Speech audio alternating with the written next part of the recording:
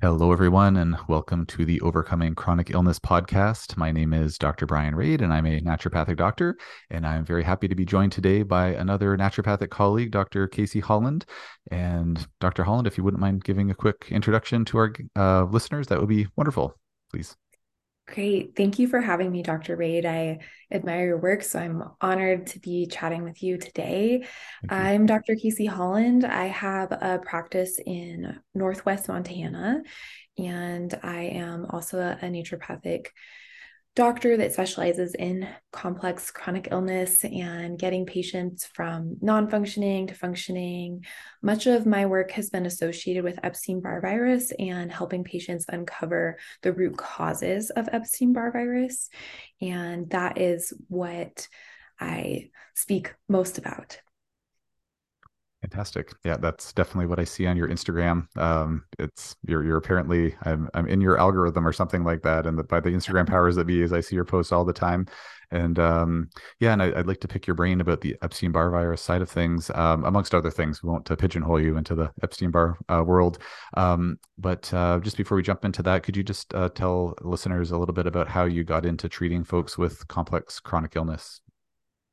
Definitely. I found naturopathic medicine as a child. I was fortunate enough that my mother had always kind of had a naturopathic physician since before I was born. She was told that she would never be able to have children. And then she had an appointment with a naturopathic doctor, and 3 months later got pregnant with me. So our family always was exposed to the medicine. And as a child, I had a really bad case of mono.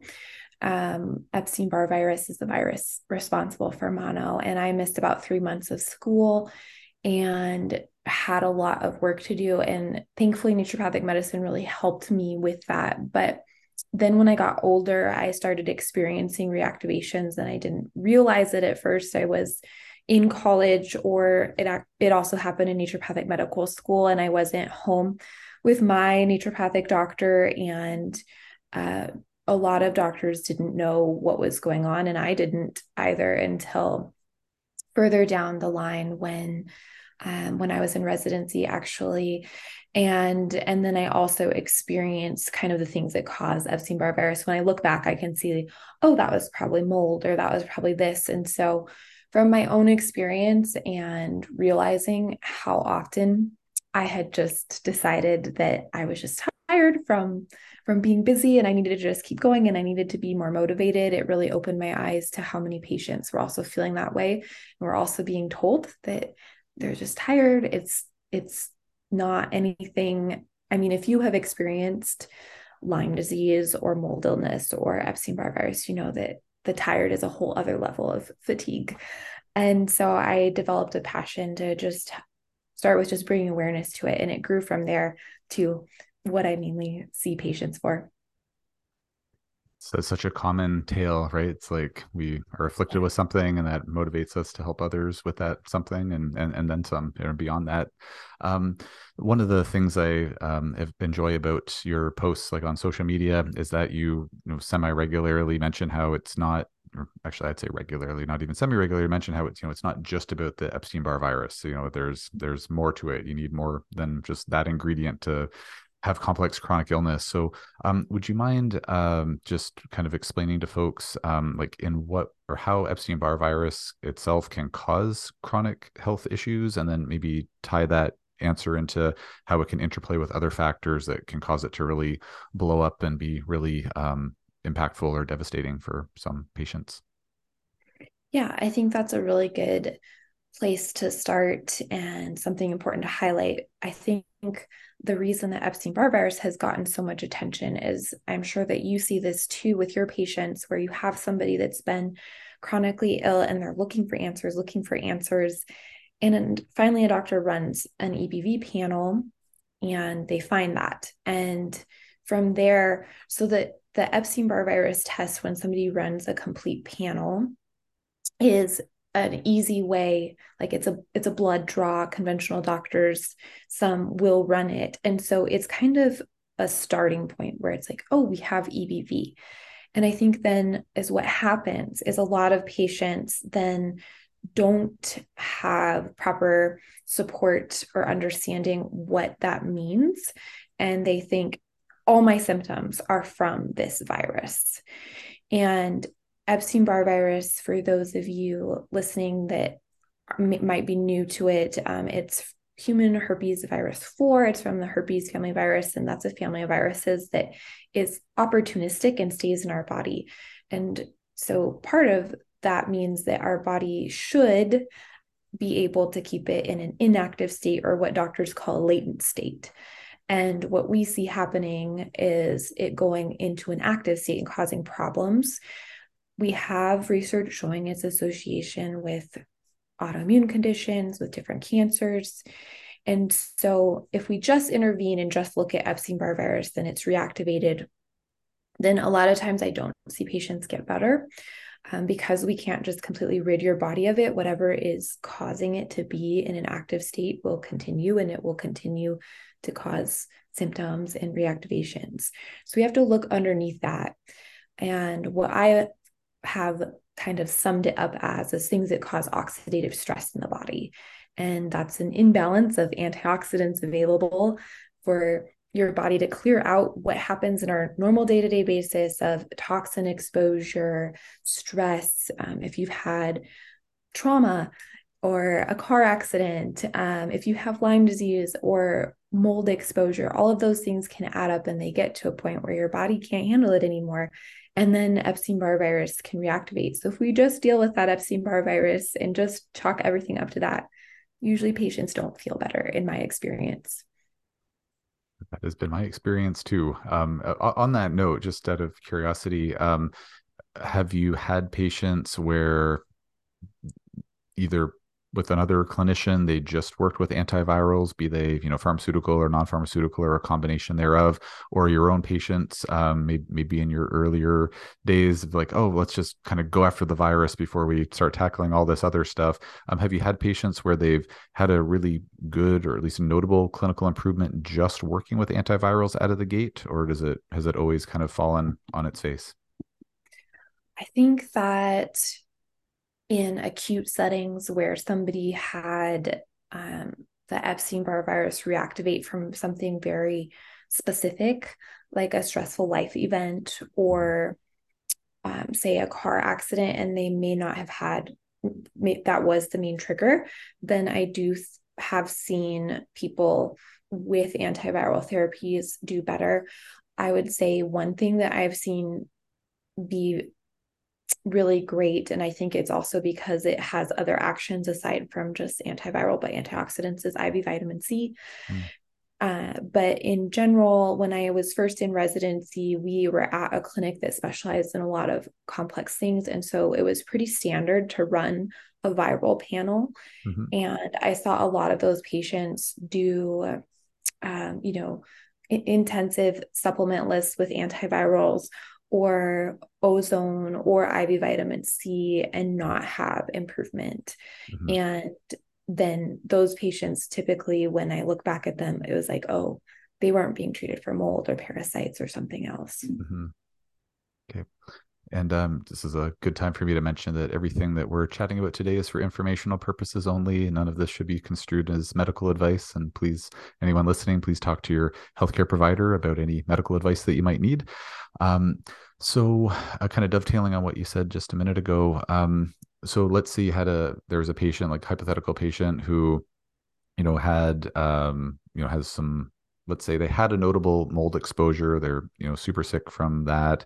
They've moved out of that environment to, let's say it was their home. So they moved out of that environment. They're still super sick. You've run some testing and you see that they have this EBV reactivation or chronic EBV or whatever it happens to be. And you know that they still have some ongoing need for mold treatment as well. Generally, would it be the most successful in your experience to bring in some antivirals and mold treatment simultaneously in a case like that? Or do you treat the mold first, and then if things don't fully clear up, then you bring in the antivirals? Or do you antiviral a little bit first and for a couple of weeks to maybe try to drop viral titers and then bring in mold treatment? Like, what would your, obviously every patient is a special snowflake, but what would your general approach be with a case like that? Yeah, I approach both of them. However, I guess not quite 50-50, more 70-30, with 70 on the mold, Hmm. mainly because when we're dealing with mold, it causes so much oxidative stress Hmm. in the body. It's really hard on the liver and everything that we need to really be dealing with EBV. It's immunosuppressive. And so definitely focus on that. And sometimes if I use an antiviral, whatever mode it may be, whether it's IV vitamin C or natural or pharmaceutical during that time, it's too much for the body to handle. And patients kind of feel awful. Um, so the way that I like to address it is really dealing with the inflammation that Epstein-Barr virus also causes, so that while we're clearing out some of that mold and getting the patient to a place where they can handle that more, that we're addressing those pathways that are specific to autoimmune conditions and things, so we don't hopefully have that happen. Again, though, like you said, every patient is different. So if somebody, if they are handling the mold well, then I might be more aggressive with that antiviral approach right away. That makes sense. And could you touch a little bit on like just what type of pathways that you'd be kind of trying to target that you were referring to a minute ago? Yeah, there's the NF kappa B pathway and the JAK-STAT pathway are both linked with autoimmune conditions and cancers, and Epstein-Barr virus causes those to be more rampant. So things like, and again, like Dr. Raid said, this is not medical advice. Make sure to check with your provider before adding anything in. But things like curcumin are really great at blocking those pathways. And actually, we do see some inhibitory effects to different proteins associated with Epstein-Barr virus with curcumin. So using things like that is not what we typically think of for killing a virus, Yeah. but it can be really beneficial and preventative of further progression. In terms of like kind of the clinical impact of that, like so if you have a patient and let's say again hypothetically like so we'll say it's the same patient, they were in mold, they're out of mold now, they have EBV reactivation. So let's say you've got them on say a low dose antiviral, you've got them on some binders, you maybe have them on some phase 1, phase 2, phase 2.5 detox support, to start mobilizing mycotox or eliminating mycotoxins, kind of draining that bucket, so that they're on that protocol. They're not really seeing like a whole lot of clinical change yet. Again, some patients at that point would be like, oh, I'm feeling like $1 million, or someone would be noticing change. Let's just say in this case, like you're just kind of laying the groundwork, they're tolerating it, but haven't seen a whole lot of clinical change yet. If at that point you were to add in something like curcumin, would you what percentage of the time roughly like would you find like, oh, that addition of something like curcumin where you're inhibiting some of those inflammatory pathways, what percentage of the time would you see the patient saying, oh yeah, like that's finally like made a difference for me? Or is it more that it doesn't really make much of a difference, it's more that it lays the foundation so they're going to be able to better tolerate next steps with the treatment protocol? I would say, well, some patients with Epstein-Barr virus and mold do have a lot more aches and pains Mm, and whatnot. And that might be one of the first things that we notice if we're adding that in, is there's a decrease in joint pain and discomfort with mhm. something like curcumin. But to me, that's more of a baseline protective layer Okay. and not necessarily something that I would say moves the needle significantly right away. Mm-hmm. Usually with things like this, and I'd love to hear what you see with your patients too, but it's having everything on board. It's getting movement going, getting lymph moving, making sure that they're having bowel movements every day, having that anti-inflammatory. And sometimes it takes time, especially if some of my patients come to me and they're like, I haven't felt good for 20 years. And the thought of just going for a walk every day is too much to ask of them. Mm-hmm. And so if we're at that state, then it takes more time because the lymph hasn't been moving. All these things have had time to really settle in. And so some of the biggest things that I see with moving the needle and improvements specifically with like energy or whatnot, is if we get them in an infrared sauna, Mm, because then we start circulation and things like that. Um, some of some of those things are what I see the biggest symptom improvement in, mm-hmm, but not necessarily clearing out, the virus or being antiviral specifically. mm-hmm, But when it comes to having people feel better, what I've found is that it's all the things together, which mm-hmm, is why I think it is so difficult to help patients overcome this, because that is difficult to manage in life, right? To be doing supplements, to be doing sauna, whether it be financial restrictions, time restrictions, or if you're a busy mom and you have 5 kids, how do you find time to do that for yourself? mm-hmm. And so it hasn't been just, oh, I add in curcumin and things all of a sudden get better. But I do think that it's an important foundation for protecting the body from going into a more inflamed state. That's really well said. And I think it's just an important thing for listeners to be aware of.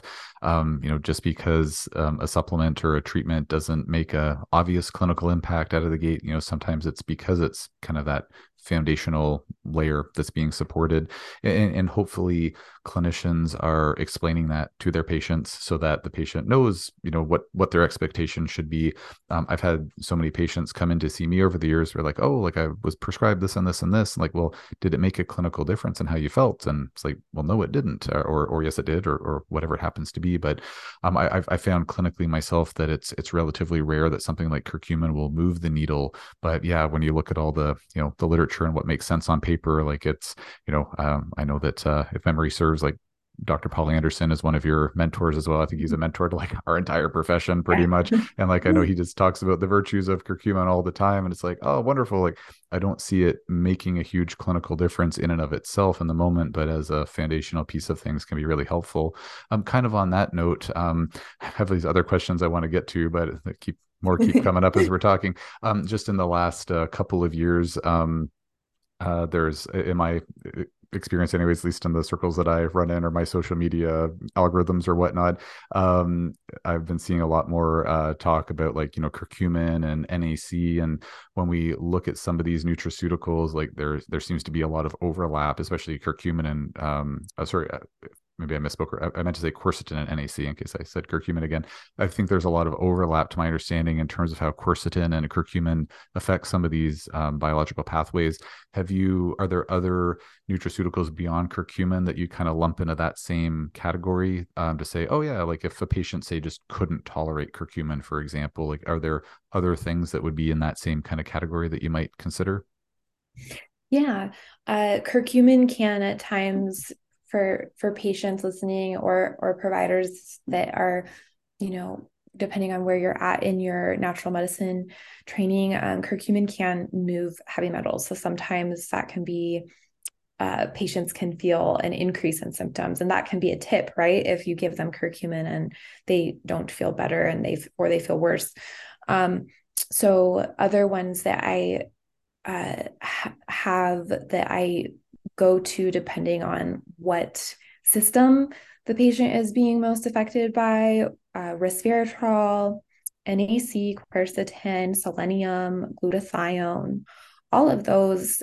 People think of selenium just for thyroid, but it also is just a major antioxidant, and it actually paired with vitamin C helps recycle glutathione, which most of us have heard of glutathione, our body's major antioxidant. So especially with mold, I usually always implement glutathione. But then again, glutathione can also, because it can be helping with detox, patients sometimes, if they're really sensitive, especially with mold, we see this rebound effect of where the things that you need and are good for you tend to cause an increase in symptoms. So sometimes we have to start those really low or start with something more gentle. Um, so if we don't have heavy metals, things like that present, a lot of times curcumin is better tolerated in my experience than glutathione or NAC, because both of those can also open up biofilms, which just keeps Mm-hmm. going. And there's more, and so, but yeah, we do have a selection there and variety of antioxidants that we can use. Mhm. Great. Um, So kind of circling back to, patients going to get tested for EBV. I know our healthcare systems are dramatically different between the US and Canada in many ways. One of the challenges that we have here, and this is to my understanding, but at least being in Nova Scotia and lots of patients in surrounding provinces. But my understanding of it is that they're through our sort of social healthcare system, like you can't get a complete EBV panel. They're really only able to test for whether a patient has acute EBV, i.e., like you have mono right now. And I know you know what this means, Dr. Holland, but just for listeners here, make sure everybody's talking the same language here. So either telling us if you have mono right now or you had it at some point in the past. There's no way to test for whether there's been like a reactivation or there's indications of chronic EBV. We thankfully have access to private labs that we can get comprehensive panels done through. But just for folks who are listening, and again, just for informational purposes only, would you be able to just speak to what a complete EBV panel would entail? Yeah, I think it's a little similar here. I mean, we have it available, but most conventional doctors are going to only run what we call a monospot, Mm. and that includes the IgM. So you can think of M with your antibodies as the mother of antibodies, and they're the first antibodies that show up to respond to an infection. And so a lot of times, if we see that be negative, then okay, well you don't have this. But is what happens is then we have other antibodies that show up from the G family, so IgG, and those can still be positive. We also, in a complete panel, have an early antigen, and that one is pretty specific to reactivation. If it's positive, then we kind of assume initial infection or reactivation. I guess it can be there with the initial infection. However, generally they aren't testing it anyway with an initial infection. But so a complete panel for me is there's also different parts of the virus that the antibodies are responding to. So there's the viral capsid portion, and then there's the actual nuclear antigen material of the virus. So for me, that's the viral capsid antigen or antibody IgM. And then on a lab, this will look like VCA IgM, and then it will be VCA IgG, nuclear antigen IgG, and then early antigen IgG. And if you run that whole panel, a lot of times it won't be black and white. Is what happens is, say we have the IgM be negative, and then we have the early antigen be negative, and then we see the soldier cells, the IgGs, be positive. Doctors will say, well, that's just a past infection. There's no sign of reactivation. But what happens is a lot of times I see those IgGs be 600 times like the upper limit of normal, like just crazy high or off the charts or whatnot. And if the patient is also symptomatic, then we have to use our understanding of what we know about EBV this far in the patient's presentation and not just what we see on paper. So I think we need a lot of work around testing in this and immunology with how this works, because it also is, there's a timeline where the early antigen is usually positive 3 to 6 months.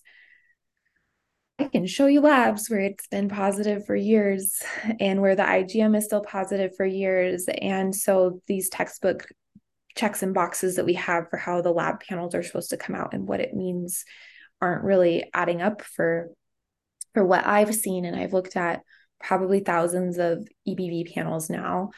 And we have to listen to the patient and put together the history and symptoms and what we see there. So that's the very muddy gray answer to that question. Can't really get a better color answer to that question. I don't think it's, yeah, Yeah. it's complicated, but That's a good answer. Just on the topic of lab testing and EBV, are there other viruses that you would often, like say a patient comes in, complex chronic illness patient, are there other viruses that you would be running on a viral panel commonly? Yeah, if I could run a full viral panel on every patient and have the data, I would love to do that. It is financially expensive. So since Epstein-Barr virus is from the herpes family virus, I run HSV1, HSV2, and then also a lot of times cytomegalovirus runs with Epstein-Barr virus. So I'll run those ones. We also have seen depending on symptoms, I have seen parvovirus be very associated with joint pain. So if somebody is presenting with a lot of joint pain, we may do that one. And then if sometimes if it's not an option financially to be that thorough with labs, we just always have those in the back of our mind that, okay, if EBV is reactivated, it's very likely that this person is having other infections, or say, oftentimes I have a patient that says, also, I get a cold sore, every month or cyclically, then it's pretty clear that HSV1 is most likely there. So oftentimes, and that again, when patients get diagnosed with Epstein-Barr virus, it's not just that these viruses, if you're susceptible to EBV, you most likely are susceptible to others as well. Mm-hmm. That's definitely been my experience too. And just clinically, like let's say you have a patient, lots of symptoms, you run a you run a viral panel, and if you see that, oh, they, quote unquote, just have EBV, or they have, EBV and HHV6 and HHV8 and HHV3 and like all the HHVs, would it meaningfully change your treatment protocol in terms of therapeutics that you would use? When we have, for example, if we have a lot from the herpes family virus, then I do lean more towards the valacyclovir family of pharmaceuticals because it is very studied for those, and traditionally from a pharmaceutical perspective, pretty safe considering not for, I mean, there's always nuances and whatnot, and don't take that as 100%, but and I have seen we use that and oh, I feel better. And so with something like that, it also is oftentimes more affordable for the patient than say doing all these supplements Mm-hmm. and feeling overwhelmed. And so sometimes that's a really good option. Mm-hmm. And if there's more Mycoplasma pneumoniae, we didn't speak of that, but that's a common bug that runs with EBV2. It's bacterial, then I might not lean as much towards an antiviral pharmaceutical, but something different, or using herbs, because the thing with herbs and botanical medicine that I know Dr. Raid knows and is very skilled in is that they have multiple actions. So you can have herbs that are going to fight mold and viruses and bacteria sometimes. And so if we need more of a broad spectrum, then sometimes botanical medicine can be a better choice for that. Mm-hmm. Yeah, they're so darn good at multitasking. Like you can't Yeah. find an herb that does one thing. They just don't exist. But um, so just to clarify, like so if there was someone who had multiple viruses, you'd be more inclined to like, so say if they had, let's say they didn't have mycoplasma, like it's, say it's our patient from, they moved out of the moldy house, and they just test positive for EBV, or they test positive for EBV and four other viruses.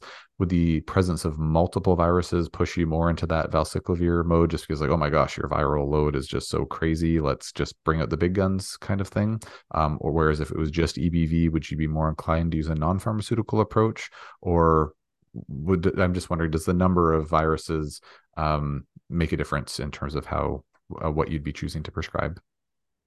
Yeah, I would say if there's EBV and another opportunistic viral infections especially from the herpes family, Yeah. that I usually go with valacyclovir. Okay. And I definitely have learned from Dr. Paul Anderson Mhm. the dosing and things that are appropriate with that. Mhm. And because for those of you listening, we try to we try to use pharmaceuticals and make sure that we have research supporting their usage. And valacyclovir is not, it's not studied specific for Epstein-Barr virus. So that's why this is kind of, we're talking about, well, do you, do we do it, do we not? Mhm. But we do have good research with it for HSV1 and cold sores and things like that. And so with our clinical knowledge that we're drawing on and with what I have learned from other doctors like Dr. Reid and Dr. Paul Anderson that have been in practice for a long time and they have seen positive outcomes with it, we lean more into that and use it. And that's again where we have to use the research that we have available, the patient presentation, and then our own understanding of viruses and Mhm. immunology to date. Mhm. Great. Well, I know I mentioned, I think before our chat that I didn't want to pigeonhole you into talking about EBV. I do want to talk to you about some other topics as well. I mean, we've touched on other ones already, but the one last, I might have another one later, but the last EBV question for now, if you don't mind. Um, so some labs, at least, well, one lab anyways that I know of offers testing for like T cell levels, like an ELISpot test for EBV. And I'm just wondering, and just for listeners, what we've been talking about up to this point has all been antibody testing. T cells are another type of immune system cell. And do you, in your opinion, is there, or in your experience, is there a place for T cell testing, or yeah, yay, nay, or is the jury out on that? I think that it is valuable. And so EBV, we originally kind of thought of it just as it infecting B cells because, and that was what it was like claim to fame was the first human tumor virus causing Burkitt's lymphoma, really associated with B cells, but it can infect B cells, T cells, and natural killer cells. And in there are some more aggressive strains, it seems, of Epstein-Barr virus that affect more cells. And so if we have somebody that really just isn't making any improvement, sometimes it can be because the virus is infecting B cells, T cells, and natural killer cells. And so having a test like that can be helpful for that. I will say that I haven't used that test a lot because it's not super available. Hopefully, it's becoming more available. I think the last couple of years it is, and that for most of my patients, it wouldn't be covered by insurance unless their primary care provider or I had ran the proper full panel, and we see that, and then they have other symptoms. But especially if we're concerned about you know what we would call, so there's a definition difference with reactivated Epstein-Barr virus and chronic Epstein-Barr virus. It's a lot more aggressive and it's thought to only affect a certain population and actually be more common in like Asia, not even the United States. Mhm. And so it really isn't tested for very much. But I think that testing like that would be appropriate for patients that really aren't making any progress or are showing signs of you know, developing autoimmune conditions rapidly and having this virus and things like that, I think that that would be appropriate. And I hope that we get more clear understanding of that in coming times. Mhm. Okay, great. Um, oh, geez, I think I'm still going to talk about EBV here for a minute. Okay. So, what you mentioned that one of the negative impacts that EBV can have on the body is increasing our oxidative stress. And to my understanding, one of the other significant ways that EBV and other viruses can affect our physiology is by inhibiting our mitochondrial function.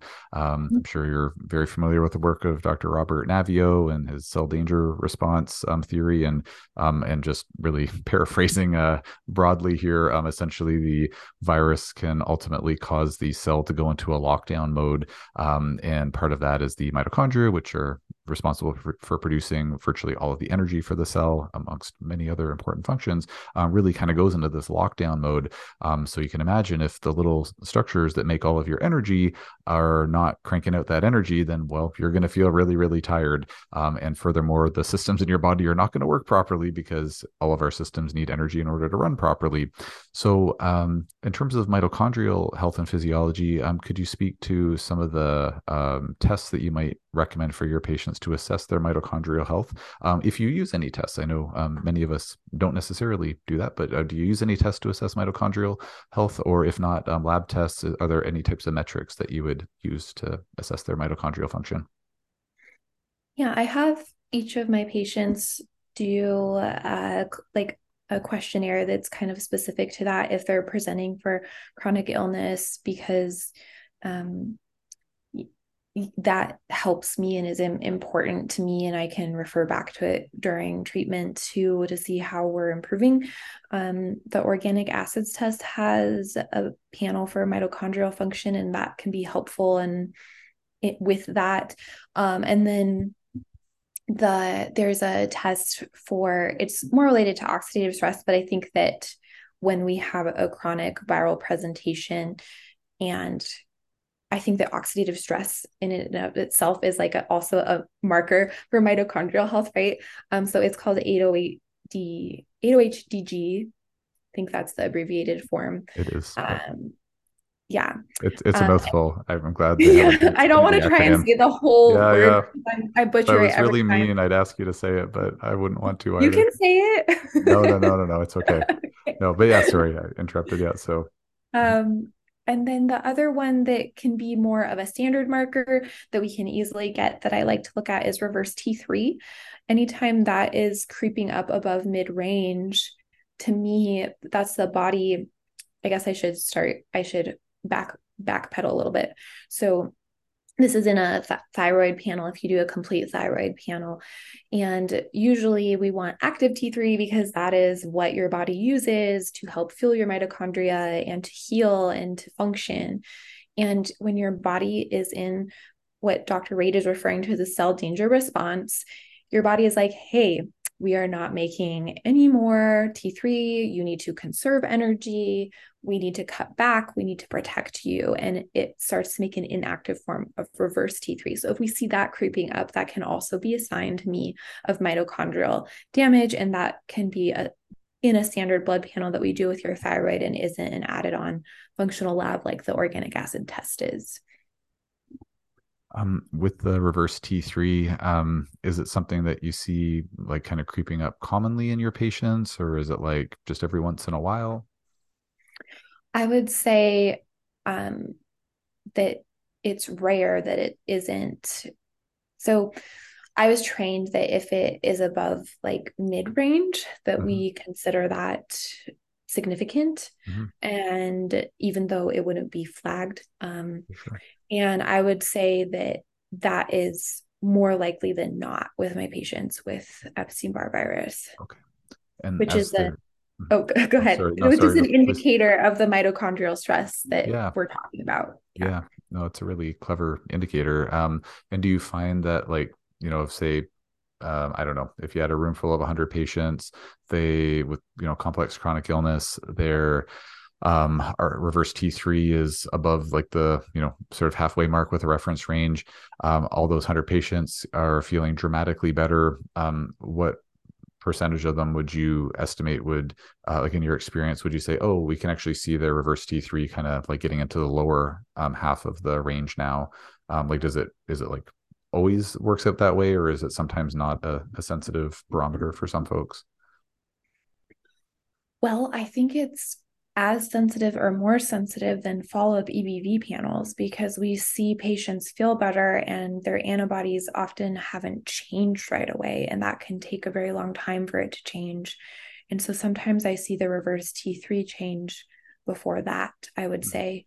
I don't have a specific percentage off the top of my head. It's also, again, in a perfect world, we would run all these labs on everybody and be able to speak to the data.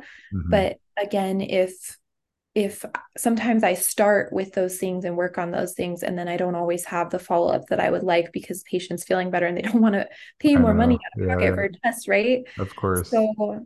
So I don't feel like I have a solid percentage on that, but I do think that it is a good indicator and that sometimes it responds before the actual viral panel does. Yeah. Cool. No, that's great. Yeah, I'm asking in part for the audience's sake, and in part because I hadn't heard of or thought of using reverse T3 to kind of track before. So I know with some things like say an organic acid test, I find with some patients it's really useful. We see extreme the abnormalities with some of their mitochondrial markers, and then on follow-up testing they look better. And again, many patients don't want to pay for the follow-up test because they're feeling good, and I don't want to ask them to pay for the follow-up test, so we don't get those data points all super often. But I've had some patients where we've done a baseline organic acid test, and it's somewhat off kilter. Then they're feeling a lot better. We redo the test, say months or a couple of years down the line, is just like, oh, let's just make sure everything's looking good on paper now, and like their numbers look worse than they did before. So it doesn't always have like a I find it's not, there's some tests that I find are incredibly linear and predictable, like, heavy metals, your metals are elevated, you start chelating, and, with obviously there's nuances there too, but generally it's going to just linearly go down. With something like an organic acid test, I find it's not, with those mitochondria markers, not always quite as reliable as I'd like it to be. Is for some patients, not for everybody. So just wondering how reliable the reverse T3 tracking was, but it sounds like it's pretty useful from what you're saying, which is great. I Um, wouldn't expect it to get worse mm, unless, there's things that we weren't covering. But yeah, my experience has been very similar. And sometimes even the viral panel will be worse because their immune system is working. So then their titers look higher and they can see that and panic. But really, it's not a bad thing because maybe their immune system was suppressed from mold and now it's working. mhm, So how we interpret those lab tests is complicated. mhm. Yeah. I've sometimes lamented that, why couldn't we all just be single-celled organisms in petri dishes? It'd be so much easier to treat, but life would be so boring. So, It would be, probably it not a would good trade-off. Yeah.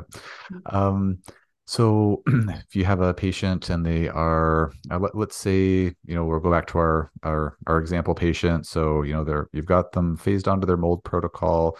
They're working with some antivirals, and so they've got those pieces of the puzzle in place. And let's just say, for argument's sake, that they're, kind of improving, but at like, sort of a modest rate. Let's say they're improving, maybe by 10% a month or something like that, which isn't terrible, but it's a little slow, let's say. Their main symptoms are fatigue and brain fog and joint pain, let's say.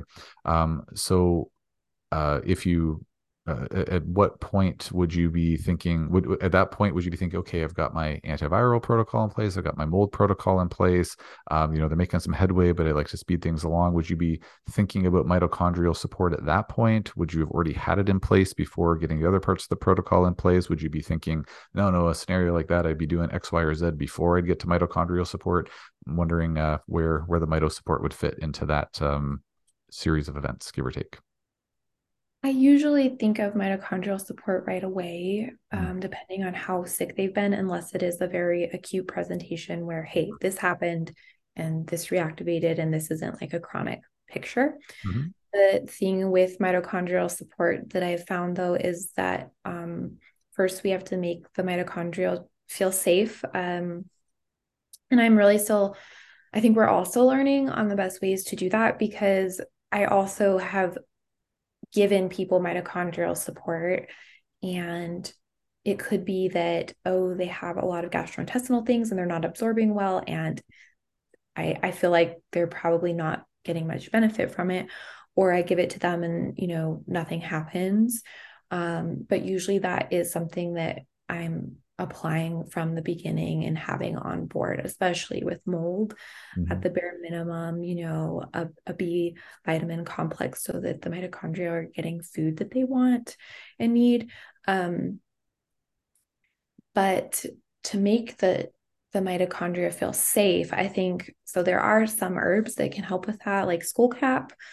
And also, though, I think that sometimes depending on the patient experience and what has been going on, we may need to be working on their limbic system because their body is just stuck in a fight mode from this chronic illness, and the way that they're going through life with their brain is overreactive because it's trying to protect them from another toxin or another mold exposure. We see this present with a lot of times with mold patients where they can smell mold a mile away. I remember when I was healing from mold, I would be going into a shopping mall and be like, I need to get out of here now. Wow. Like, and Mhm. and nobody else would smell it. You don't smell that? I'm not buying anything from here. It smells like mold. Mhm. So our brain, I mean, our body is amazing. It wants us to heal. It wants us to be aware. And so if we're having things like that, then we might need to be working on limbic system retraining and stress modulation so that you feel safe. The other thing that I think is worth mentioning that I have found with mitochondria that I feel like is very harmful to them and oftentimes gets missed because we're looking at infections and mold and EBV is glyphosate and pesticide exposure. Mhm. And so if we're dealing with these infections, but we haven't dealt with that and that's still there, then I think it's really hard for them to improve. So yeah, I always think about that from the beginning. But sometimes I don't supplement a lot of mitochondrial support until maybe after we've done some detox on glyphosate or healed their gastrointestinal tracts so that they're absorbing better, so that we're not just giving them supplements and not seeing results. Mhm. Uh, and that again is, I think, hopefully listeners when they listen to this are getting the idea that this really is not something that is a cookie cutter protocol that's step 1, step 2, step 3. It's more like it's like an art where we're putting a little here and then we're changing and we're thinking of how the patient responds. And yes, we pay attention to lab results and research and all of that and are thinking from that perspective, but then also relying on what we have seen and what is right in front of us. I think you're effectively transmitting that message, that it's definitely not cookie cutter. So yeah, I think mission accomplished, and rightly so. So if only it was cookie cutter, it'd be a lot easier for everybody. But say la vie. Um, all right. So I wanted to ask you a little bit about histamine. I've been asking all of my guests about histamine because I'm hoping that somebody has some mast cell stabilizers or other antihistamine supports that I haven't heard of yet. So I'm hoping you'll have some magic up your sleeve, Dr. Holland. So and I shouldn't assume, I suppose, but I am assuming that you see patients with mast cell activation syndrome because it's kind of hard to not see them if you're treating mold.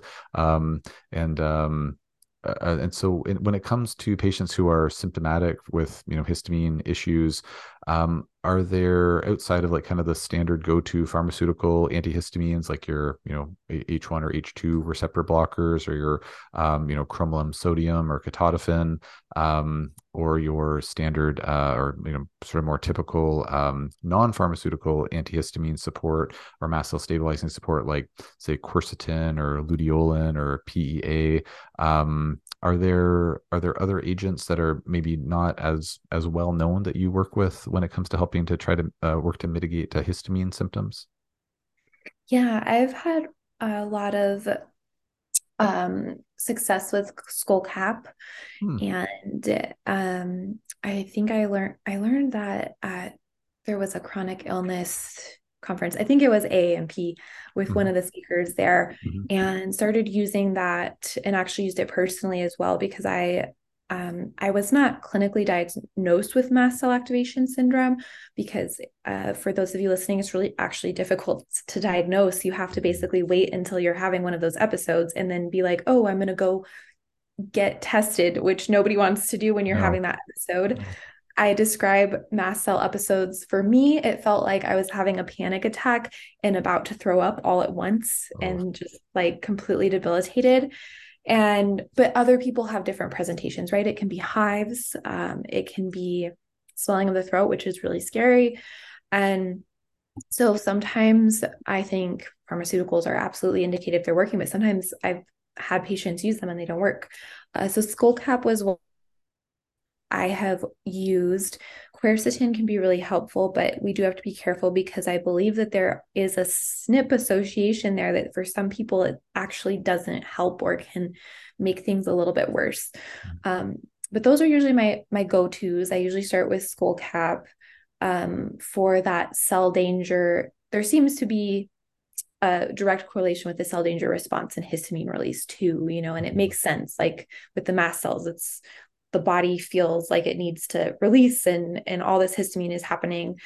So that would be kind of my number one thing. And like honestly, uh I guess with the mast cells is it just seems like if it's still really bad, that usually it's because we have to lower the exposure, whether it's mold or whatnot. It just seems like we have to stop those aggravating factors. Uh, I don't know if it's just because I am taking on more chronic illness patients the last 2 years, or if it has to do with how much stress the world has been under the last 2 years and the ramifications that the pandemic with that infection, how that impacts mast cells. But I am seeing a lot of that. And I'm also very open to any suggestions that or things that are working for you, because that has been a challenge for sure to get that under control. Yeah. Well, thanks for the feedback. Yeah, I find it's really patient dependent. I find sometimes a low histamine diet is helpful, although not always. I like quercetin as well, kind of dosing it fairly robustly. I find that's oftentimes helpful. I find getting the H1 receptor blockers on board is oftentimes helpful, although I always recommend for my patients that they titrate up the dose because, of course, you can get that histamine flooding effect if you aren't careful. Because, of course, there's 4 subtypes of histamine receptors. Also, another shout out to Dr. Paulie Anderson because I learned most of what I know about histamine from him, or at least got my foundational footing from him. And I've found some patients I've noticed a significant mast cell stabilizing effect with some patients with liposomal glutathione. I have theories as to why that's the case, but I don't know definitively. Haven't been able to find any studies on it. Like I went PubMeding a couple of times just trying to find some literature looking at that directly and haven't been able to find anything. But I think it probably helps with just stabilizing their cell membranes would be my guess. And then just some other things like I find PEA has been like really, really hit and miss in my practice. I know some clinicians just love it. I had the opportunity to interview Dr. Jill Krista a couple of weeks ago. I haven't launched that or aired that episode yet, but she was, and I forgot she talked about it in her course, just using nettles, and she's had great results with that. So that's something I've got to circle back around to as I haven't played around with that enough. But and then also just I find sometimes adding in extra binders is helpful if it's a mold related thing, or even maybe other even toxicants or whatnot, where I find sometimes modified citrus pectin has been really helpful as a binder, just where to my understanding it's actually able to, if it's small enough molecular size, it's actually able to get into the bloodstream. So I kind of conceptualize it as being like a systemic binder, which is kind of rarish, I think. Like I charcoal, to my understanding, bentonite clay, things like that, I don't believe are able to absorb past the GI tract. I think chlorella does, but I don't think it's like super, super strong. So I found modified citrus pectin to be helpful. It's just, I don't know what it's like in the States, but it's really, really expensive here in Canada, unfortunately. So it's one we don't prescribe all the time, but it can be helpful. So a couple of tidbits there.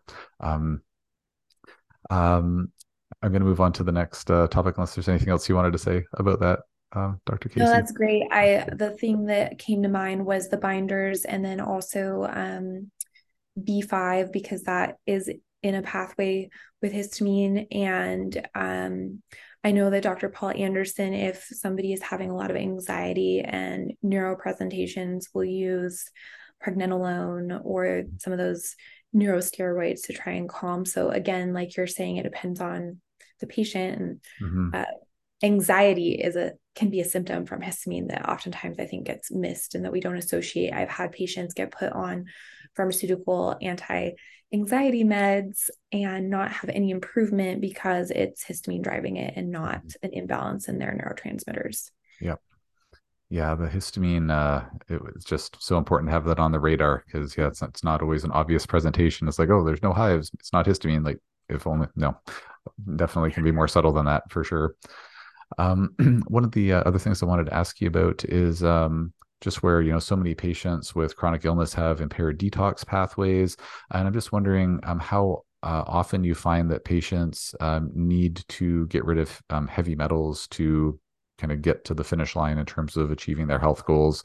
Is it a rare thing? Do you see it all the time? I know a lot of patients will test positive for elevated heavy metals, but getting rid of them, does it always have a positive, like an obvious clinical impact? So, how often would you say it's really crucial to address heavy metals with your patient population? Well, I think that if you go looking for heavy metals, a lot of times, they're there. And then is it something that is going to move the needle? Or we have to be really careful with heavy metals, as Dr. Raid knows, when we start to pull them out, a lot of them mobilize really quickly depending on what we're using. And so sometimes when we do that, they feel worse. So we have to really have the right binders on, make sure that before we do that, they are moving lymph, they are having regular bowel movements, hydrated, all of that. And so with heavy metals, I start with a clinical history to gauge how likely that is, um, because again, we're always having to prioritize. Like if okay, it looks like mold is more likely than heavy metals, then we might do that first. But then if they're still not getting better, or there's symptoms that seem more heavy metal like, then we might go back and say, okay, I think we need to check this. Like Dr. Raid said, heavy metals, it is good because testing is a little bit more linear, although heavy metals like to hang out in your tissues, they settle there. And so sometimes we have more heavy metals in us than what we are excreting in our urine. So it can be difficult. Sometimes we need to provoke the test, things like that. So I do find that that is a big piece of the puzzle and very important, especially if they're there, or if we know that somebody just had mercury fillings removed and things like that, or they have a history of living somewhere where there was exposure, then we absolutely want to deal with those. If mold is involved and the symptoms are more mold like, I usually start with that because mold seems to be so aggravating to mast cells and histamine and all of that. But yeah, if there's heavy metals there, we definitely need to address them. That's great. And have you had patients like outside of like an acute, mono or something like that? Like have you had patients where you found, lab evidence of reacted EBV and, try as you might based on like, thorough history and maybe additional testing or whatnot, you really just haven't found anything else to be a contributing factor. Like it's just all you can seem to find is mono and like that's, or EBV rather. And that's ultimately all that needs to be done for treatment, and this is not an acute case like say a chronic case. Have you ever seen a case like that, or has there always been some other thing or things afoot? When I was a newer doctor, I think I would say, yeah. But now when I when I know what all these different things, I don't really think so. And one thing that we haven't talked about that I think is a huge contributor um, that is worth bringing up and is also a um, a bucket of worms, so to speak, is parasites. Mm, We can do testing. nice, We nice pun. can, That was great. yeah, we can do testing for parasites. We can do all that, and it can come up negative because we don't have great testing for parasites. Hmm. And that can be a contributing factor. And that can also play into how well we're able to remove toxins and heavy metals because those can be inside the parasite. And if we're not addressing that, then it's still there.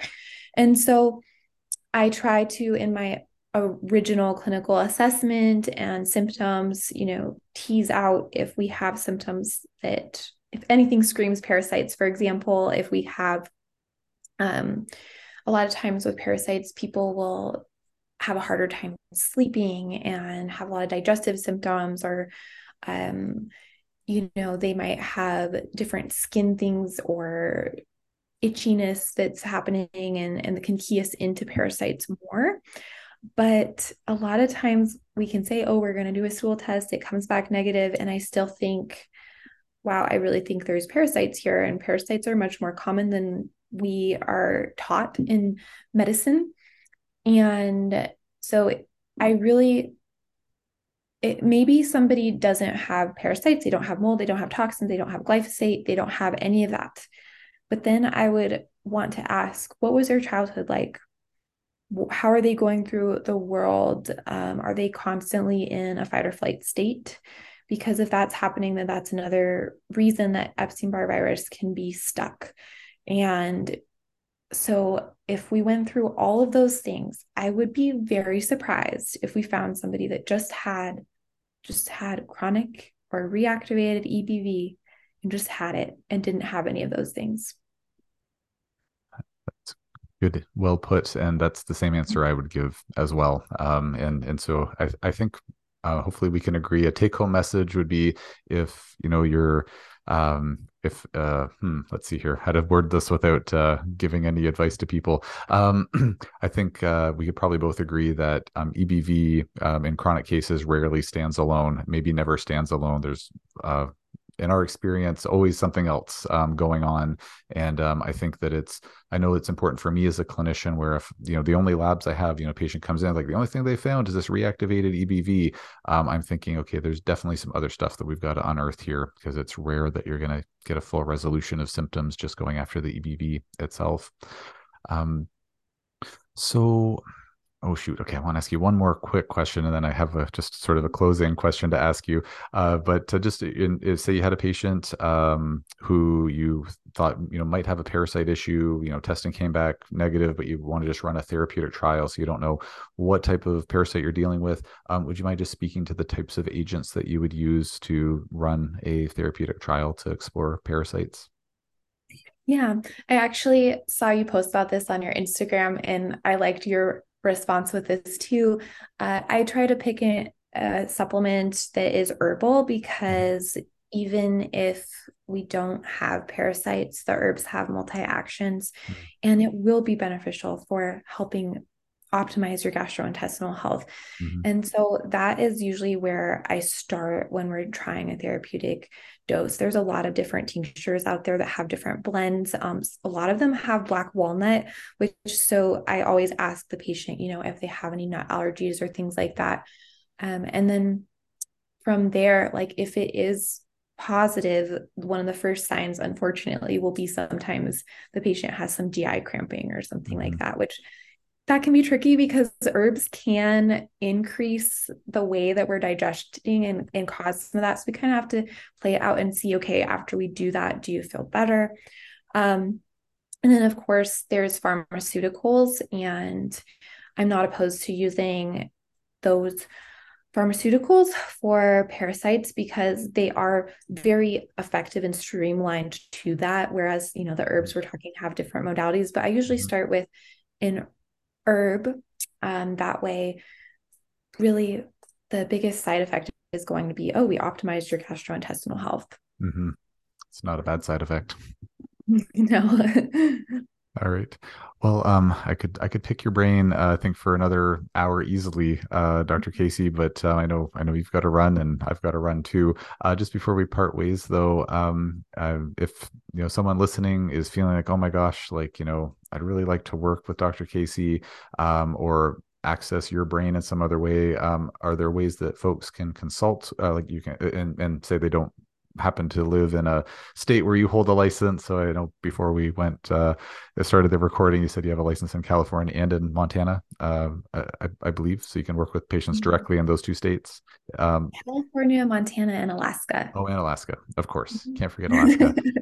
So if a patient is outside of one of those states, so they can't work with you directly unless they fly or drive there, how could they work with you, or do you have other offerings for folks besides just one-on-one consultation, or are you consulting on their case?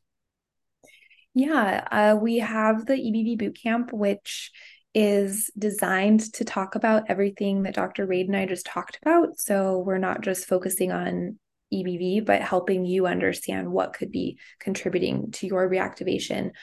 that goal of that program has been to bring awareness and to empower people to prevent reactivations throughout their entire life so that they are aware of all of this, just like we talked about today. And then I do go live monthly where members can pick what they want to talk about, and we do a live Q&A and just talk through things like this. So both of those are available on my website at drkaseyholland.com. And so just to clarify, is the boot camp offering and the monthly live Q&A, are those two separate things people can sign up for, or is it all kind of like it's all together? They're separate. So Okay. if people don't have like specifically EBV or want to talk about other Mhm. things, there's that monthly membership, and then the EBV boot camp, though it does have live Q&A Mhm. where, you know, somebody can talk about their experience, and I can say, oh, well, you lived here for 5 years. Sounds like things got worse there. Sometimes it just talking about our stories, right? And having somebody help connect the dots Mhm. and working through things if they have questions about the content in the boot camp. Mhm. And then if somebody did want you to work with them, either directly or with, through their clinician, if they're in a different state, actually, sorry, I should not assume. Do you offer that? Like if someone say in, New York State, for example, or Manitoba, Canada, or something, or wherever, like, are there ways that they can work with you in some way, shape, or form, or do they have to be in one of those three states where you hold a license? If they're outside of those and they can't travel, then I am happy to talk with their primary care provider or their functional medicine doctor and work with them. Um, Obviously, there's legalities and some of that changes depending on what state they're actually in with what I'm allowed to do. So the best thing to do is on my website, there's a discovery call link and there's a little form, and you put in what state, what you need help with. And then in our discovery call, we can talk about how that would work and what tools we would need to implement to make that possible. Awesome. Great. I will put links to all those offerings in the show notes so it'll all be accessible for folks who are listening. Dr. Kasey, thanks so much for taking the time to speak with me today. It was lots of fun. I'm glad we got to connect directly. We've, kind of seen each other on social media, but never actually had a chance to chat before. So this has been nice. And thanks so much for your time. And I really appreciate it. Thank you for having me. It was an honor. Well, thank you. Well, thanks to everyone for listening to this episode of the excuse me, Overcoming Chronic Illness podcast. And we will leave it there for now.